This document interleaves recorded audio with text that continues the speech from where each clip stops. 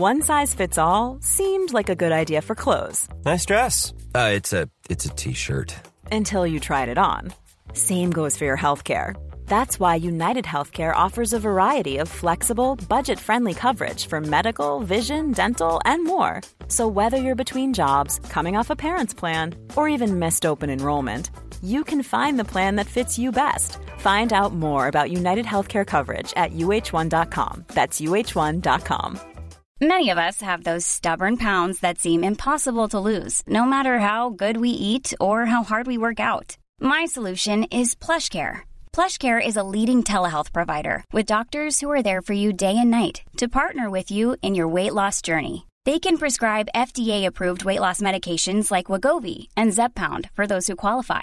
Plus, they accept most insurance plans. To get started, visit plushcare.com/weightloss. That's plushcare.com/weightloss.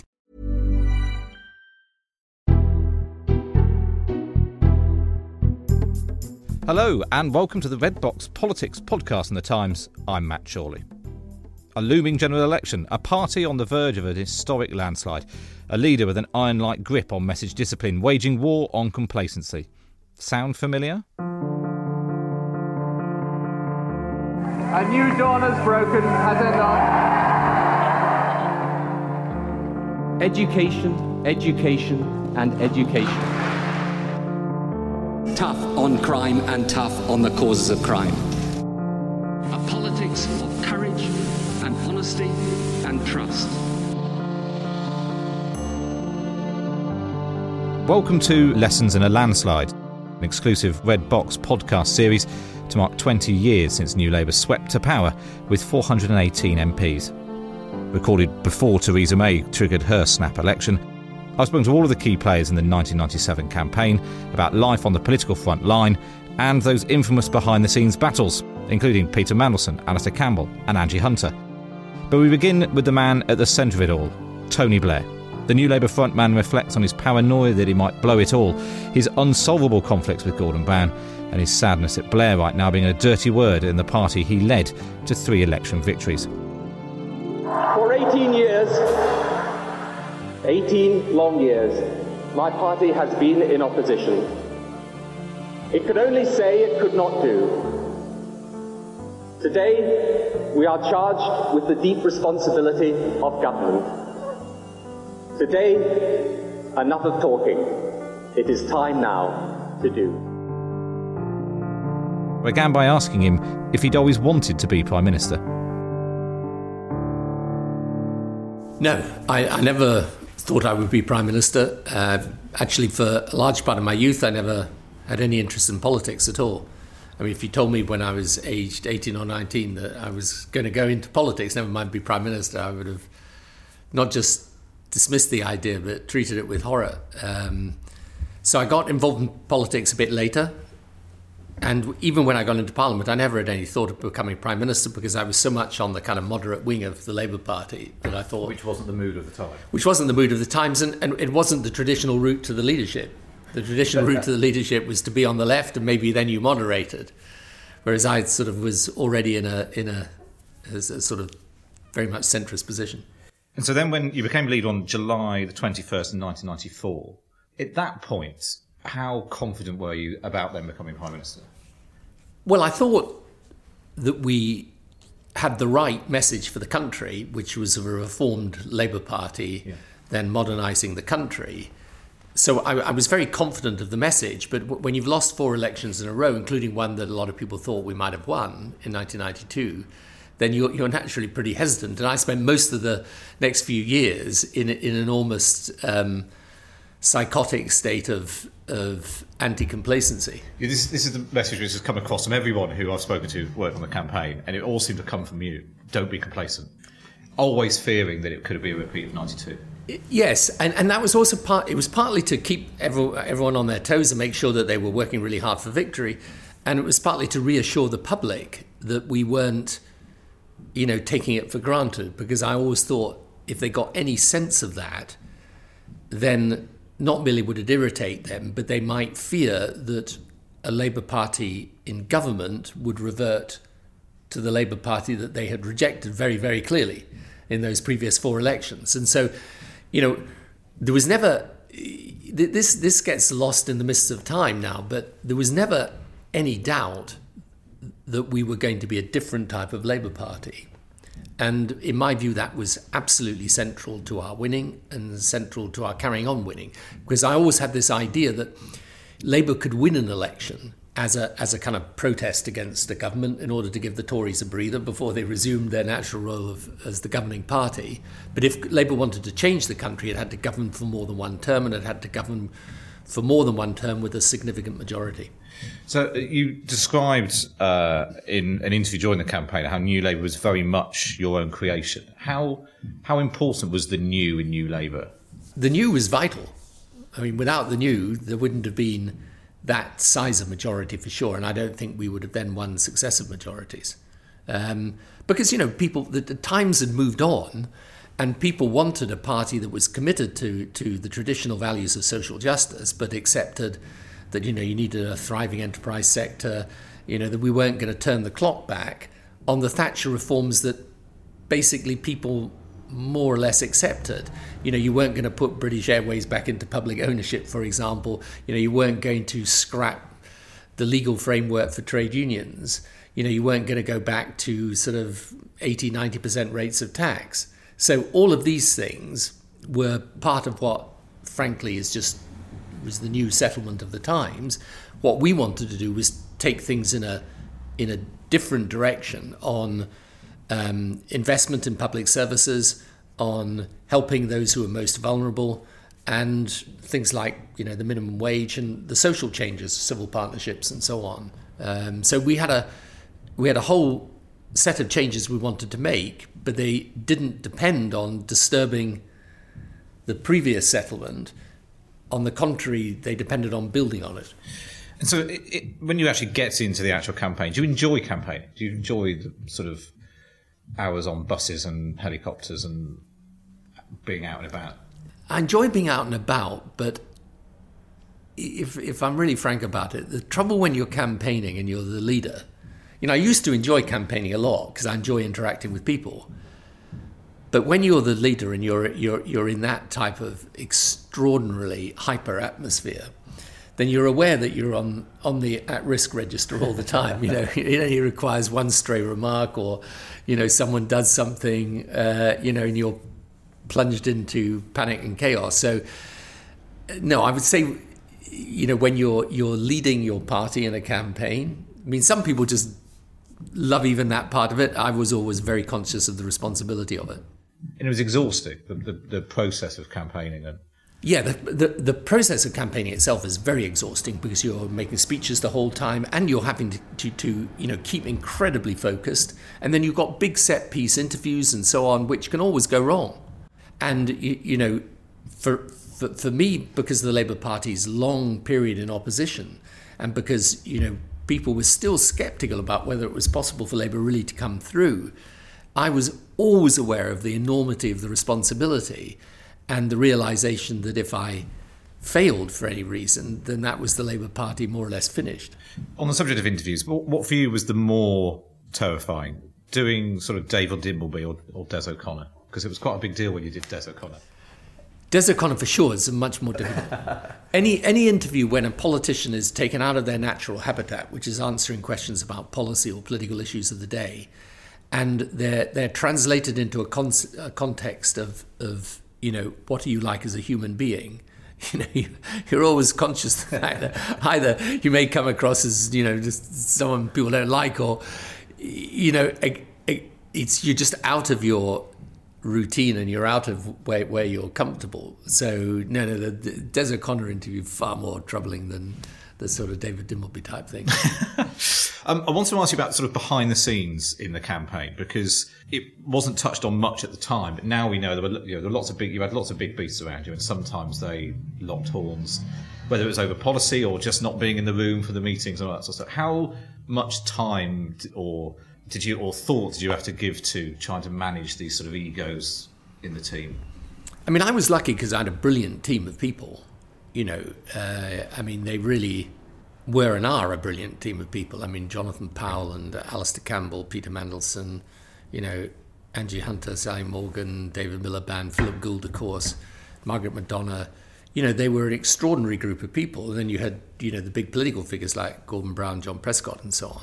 But, you know, it's in the nature of really smart, capable people, especially people able to withstand pressure, that they're people of strong opinions and views.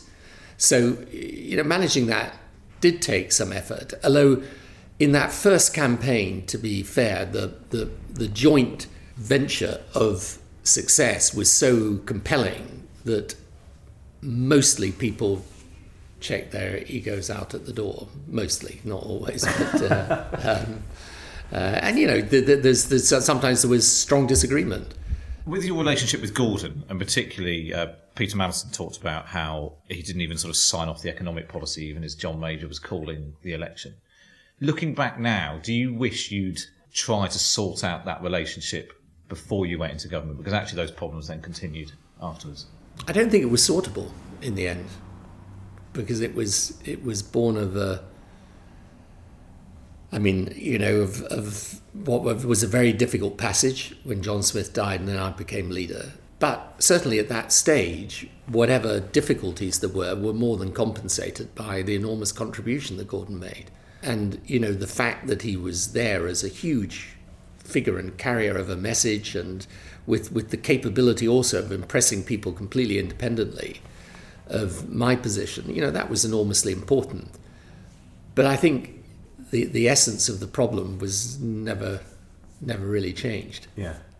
And so when you stood outside the Royal Festival Hall, New Dawn is broken, you talked about how the result was moving and humbling. You spoke a lot about the responsibility of going into government. What was going through your mind as you sort of flew down from Sedgefield and you realised that not only had you won, you'd won by such a landslide? I mean, it was a very odd feeling that night, because first of all, as the results came in, I actually at one point got worried that I was literally looking at the screen and thinking, I think it's time the Tories won a few more seats, because otherwise this is going to be so big it's going to be an embarrassment, and then people are going to think I've done something terrible to the constitution of the country. Because I think there was a moment early in the campaign, maybe just because of the way the seats came in, that you know, the Tories just had a handful and we were sort of mounting towards 100, and I was thinking, oh my God, this is too much. And the other thing was, I mean, I think I was one of the very few sober people around that night, and I was very sober and very, very conscious of the responsibility. Were you frightened? Yeah, I was. I mean, frightened is perhaps not the right word, but I was somewhat overawed, yeah. Were you ready to be Prime Minister? Because one of the interesting things was the focus on not being complacent, but also focusing on winning the campaign, meant that you and lots of other people sort of hadn't been thinking about what the process of going to government had been. Do you think you were ready? You're never ready when you come straight in off the back of 18 years of opposition. In that sense, you're never ready. We were ready in one way, which was very, very important. Although lots of policy was still to be decided, and that's natural. You know, an opposition party can't be expected to have all its policies worked out, and in fact, it's not even a good idea that it does. But we were ready in the sense that we were heavily oriented. In other words, we knew what type of government we wanted to be. We had certain clear principles established. So we didn't come in, you know, without a compass, but we did come in without having obviously yet done that journey and known what obstacles there are in the way. And, you know, the one thing you realise the moment you come in to government is that campaigning to be the government is completely different from governing as the government. And, you know, there is nothing really that prepares you quite for that if you haven't been in that position before. New Labour obviously created some incredibly broad coalition of public support, but some people have said actually it was quite shallow, and maybe you won over so many people, but it never became sort of baked in that New Labour, you know, the New Dawn broke in 97, but maybe the sun set in 10 years later when you left. It didn't become baked into the Labour Party. Yeah, I don't agree with that, actually. I mean, the truth is David Miliband won the Labour leadership election in 2010. So actually within the Labour Party at that point, there was a majority for a modernising Labour Party. I think the coalition we created in the country was completely sustainable. And indeed, it was in a weird way, part of our coalition then went with David Cameron. But it was still very much a centre ground coalition. Okay, it was centre right then, not centre left.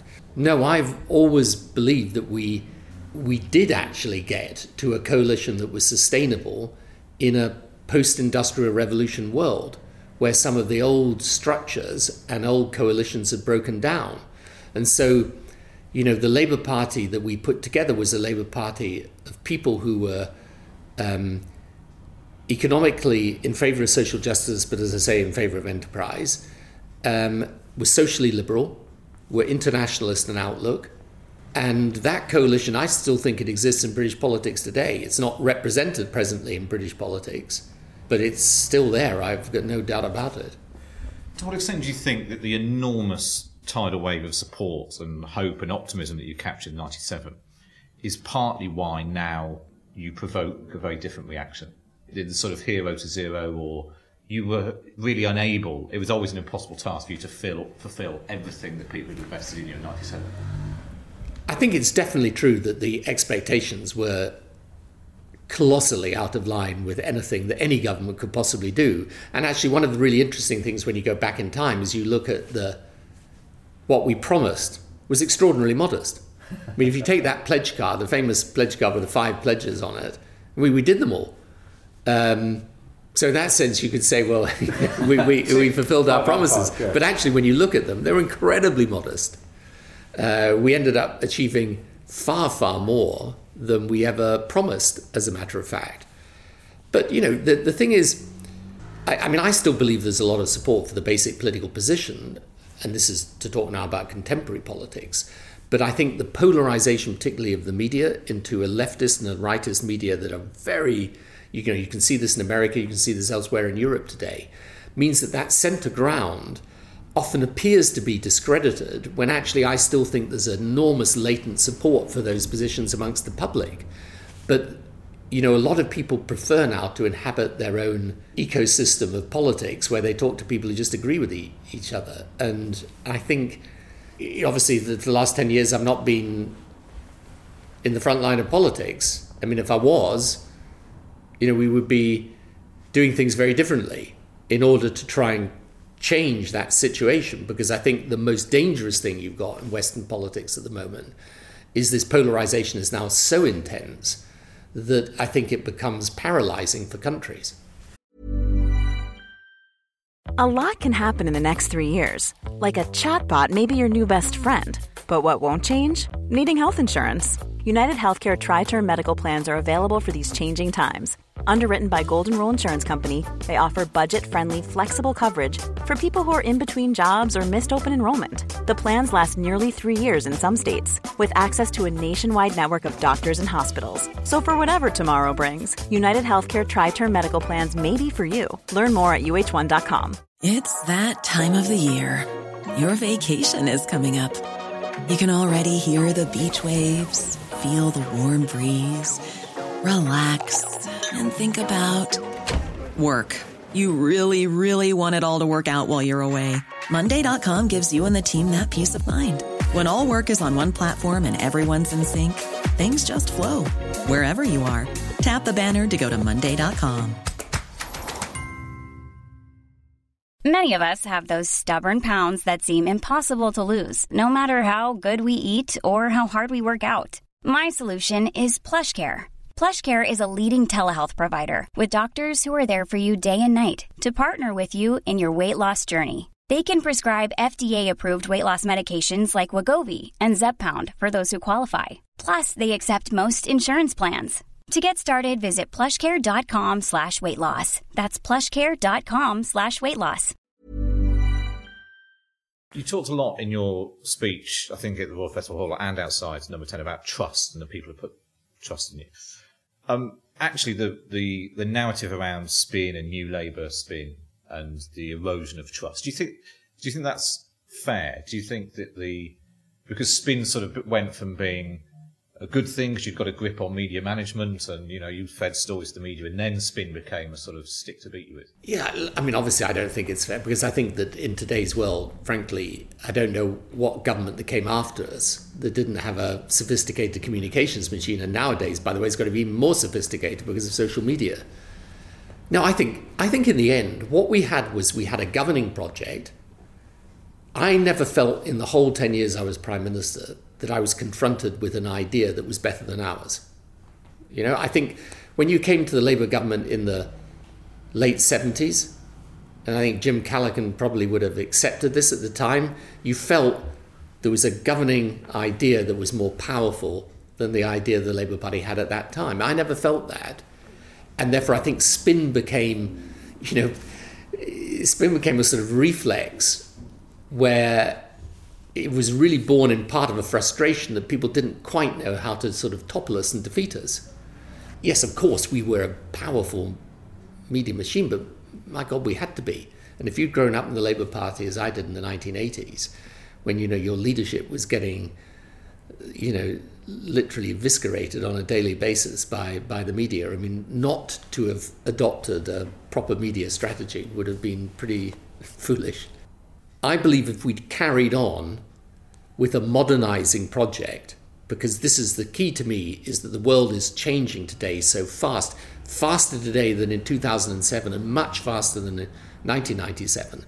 And therefore the spirit and the zeitgeist, if you like, that brought us to where we were in 1997, I think the irony is that even though New Labour is sort of rejected by the Labour Party today, and in some sense also discredited by, of course, because it's in the right wing's interest to discredit it, actually the relevance of it as a concept, as an attitude, is greater today than it was even 20 years ago, because the world's changing even faster. How do you feel now when New Labour and Blairites are dirty words in the party that you led?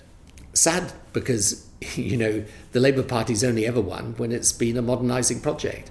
It won in 1945 when, I always say to people about Clem Attlee, I ask them when he came into government, and they say 1945, and I say no, he'd been Deputy Prime Minister throughout the war years.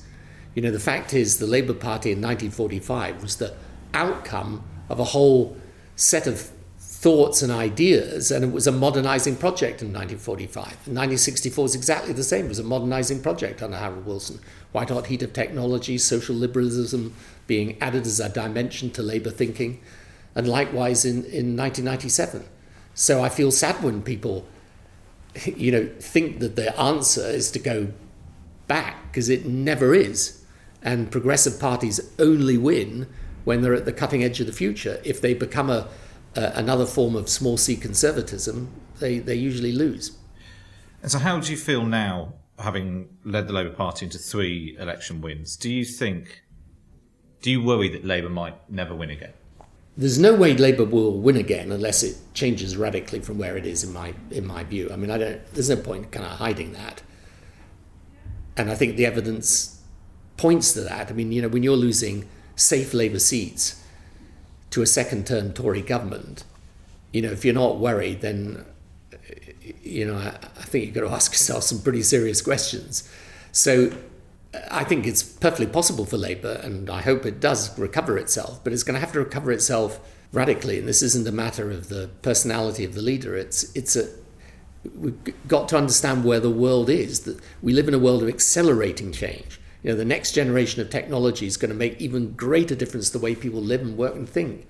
If the Labour Party is not able to comprehend that and engage from a public policy point of view with the modern world as it really is, then it's never going to appeal to sufficient numbers of people, because that old industrial base, just isn't the same as it was 40, 50 years ago. I mean, I will say to people, when Sam Watson was the leader of the miners, the Durham miners back in the 50s, National Union of Mine Workers was a huge, even in County Durham, it was an enormous organisation.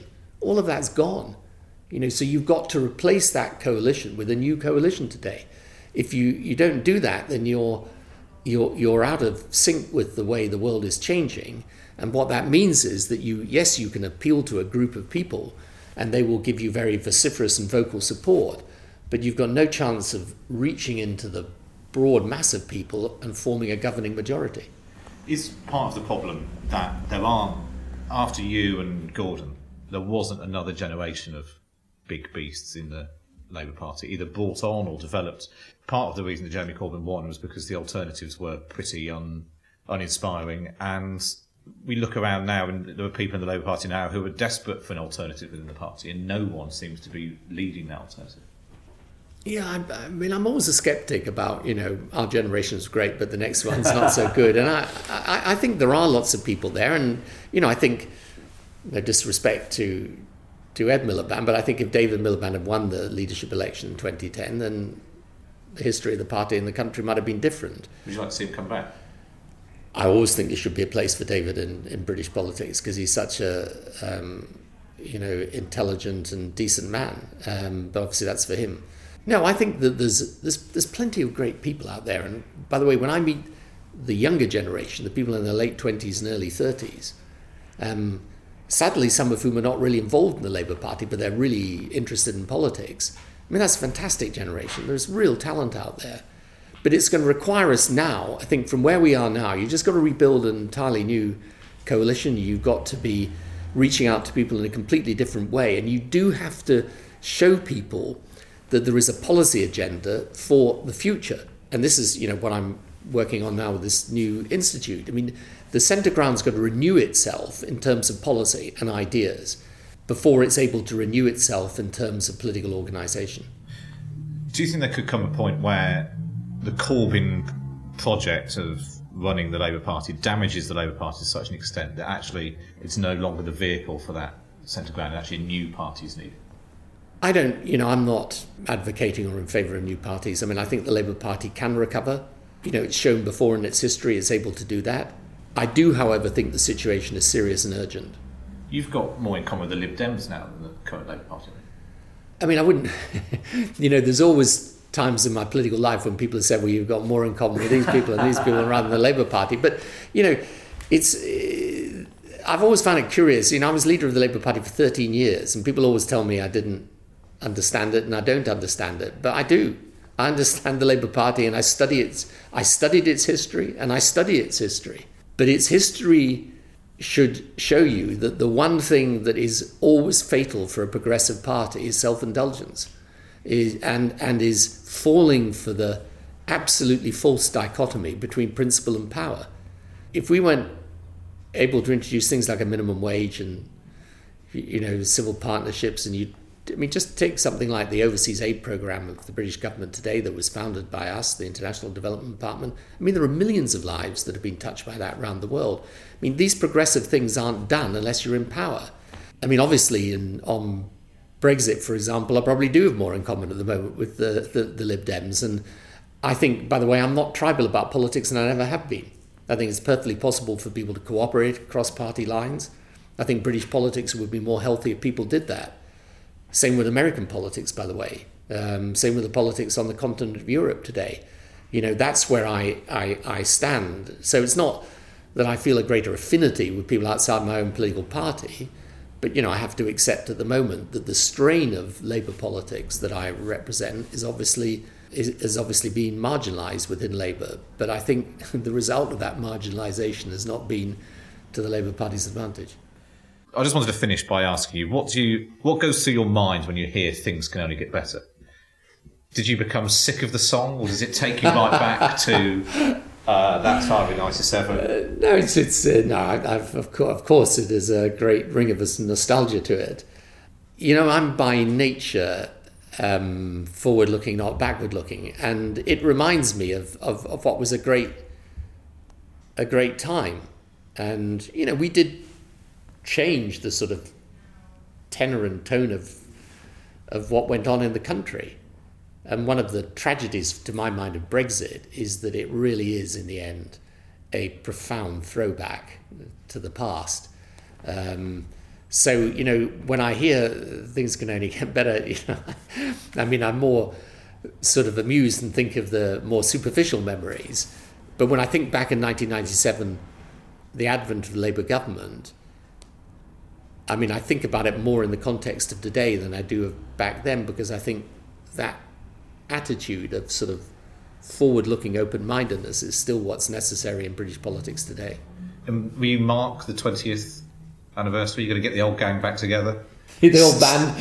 Stick the music on. Well, when we see all the bands that are touring nowadays from the 60s and 70s, I think, there's always a place for us. But we all stay in touch, by the way, so we don't really need to raise a glass, as it were, on the 1st of May 97. But in any event, sort of metaphorically, we will.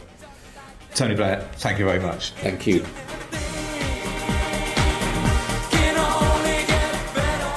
Thank you for listening to this episode of the Red Box's series Lessons in a Landslide.